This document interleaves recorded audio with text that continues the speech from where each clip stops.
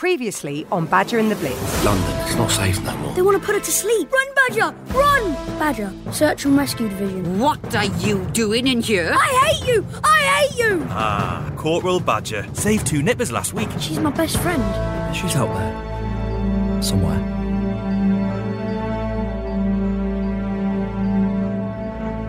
Hey, girl. Hey, check this out. What's this? On the other side of the water, Jack can see a team of military personnel searching the debris. With them, 2 dogs, but he can see right away that neither of them is Badger. Where is she? We got one. Jack would recognise that bark anywhere, and as the smoke clears, he sees a 3rd dog, tugging an injured man free from the wreckage. There she is! Look at her go!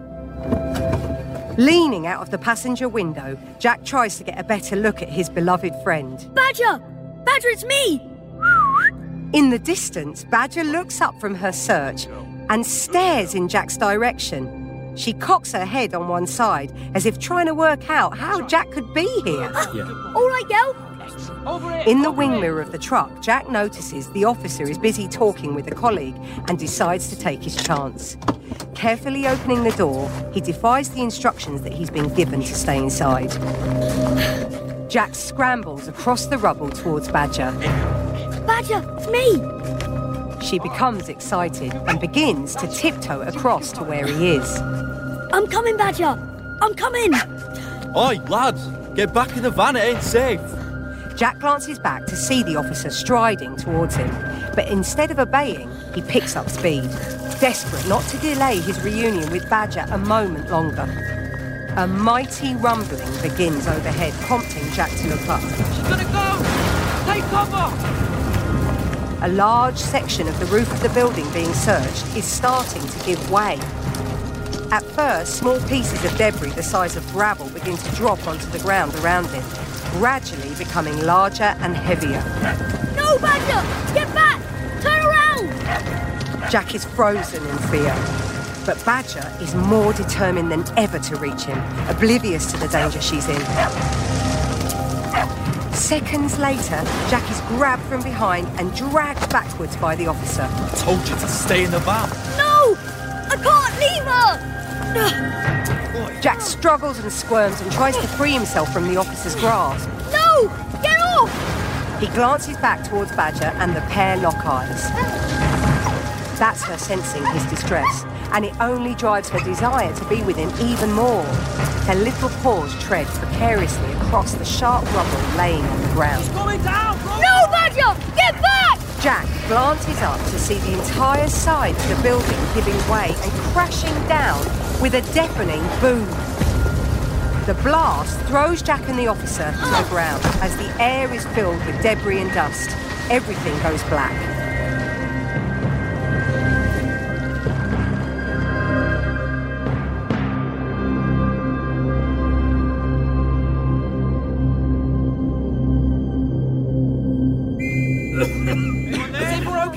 Jack comes round, dazed and confused. His ears are ringing. He rubs his eyes, which are stinging from the dust. Disoriented, he pulls himself up to his feet and stumbles as he tries to regain his balance. Badger! He desperately scrambles back in the direction that he last saw Badger, but the layout of the dock seems to have changed completely since the building's collapse, and he can't tell which direction is which. Badger! One thing's for sure, there's no sign of her. We can't stay here. You don't understand! Undeterred, Jack is on his hands and knees, scrabbling through the debris in search of Badger. He can't let himself imagine any option other than her being alive. Badger! It's no use, son. I'm so sorry. It was just a terrible accident. She's my best friend. Yeah, best get you cleaned up. It'll be dark soon.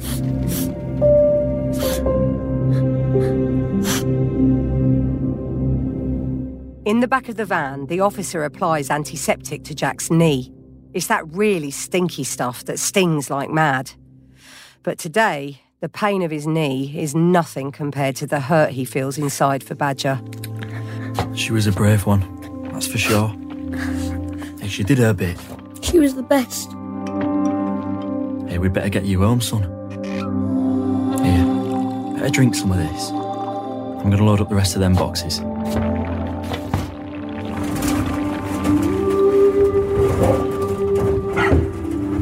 Did you hear that? Sorry, kid. Didn't hear nothing, just these boxes.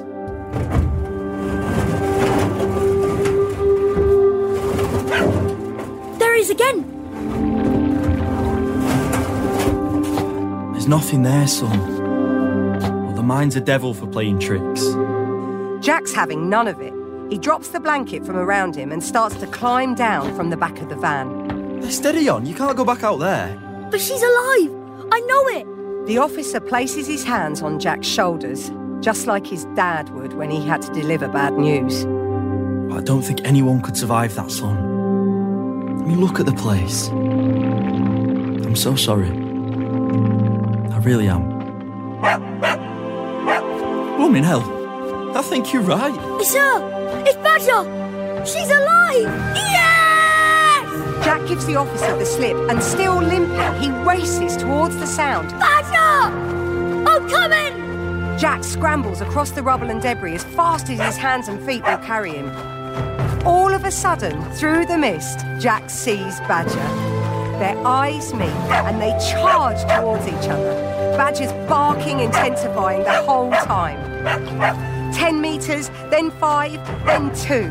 Badger leaps towards Jack and into his arms, knocking him to the ground. I'm sorry.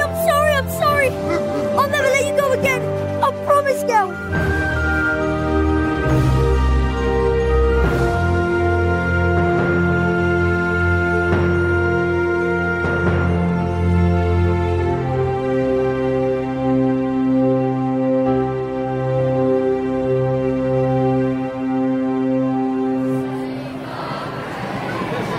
To celebrate the end of the war, a massive party is held across the country.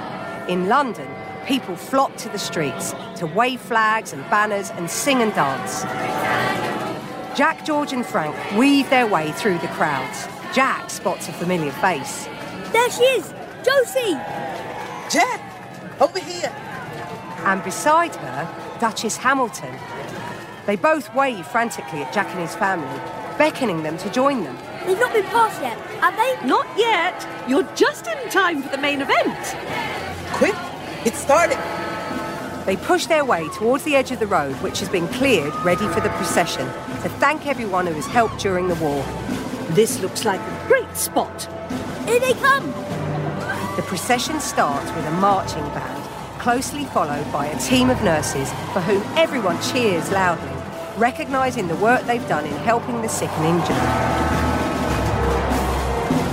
Next, the military vehicles, an impressive carnival of tanks, armoured cars and trucks. The Navy and Air Force are up next, along with several classfuls of children, all around Jack's age. Each and every person waves and smiles. There she is. I see her. Where? Over there, behind them trees. I can't see. Up you come, bro. George lifts Jack up onto his shoulders. There she is. I see her. Next in line, behind the nurses, the tanks, the Navy and the school children, are the animals. The brave creatures who've all played their role in the war. There are mules and horses, but most of all, there are dogs. And at the front of the line is Badger, led by her handler and proudly wearing a sash featuring the medal that she's been awarded for her service. It looks like she's earned her stripes after all. Here comes the Air Force.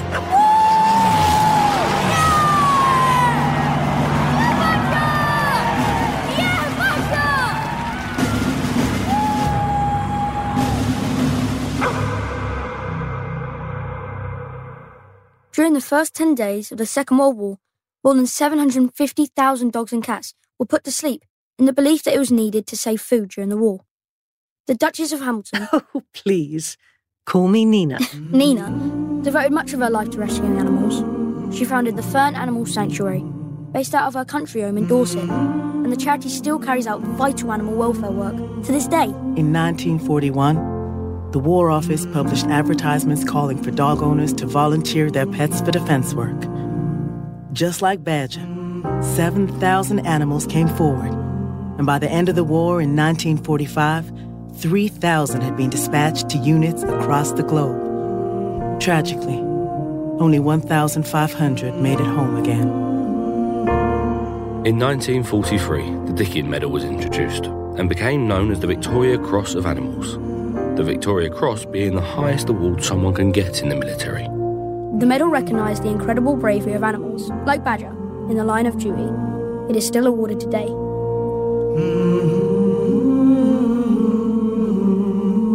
Badger and the Blitz was a Roxo production for fun kids, supported by the Audio Content Fund.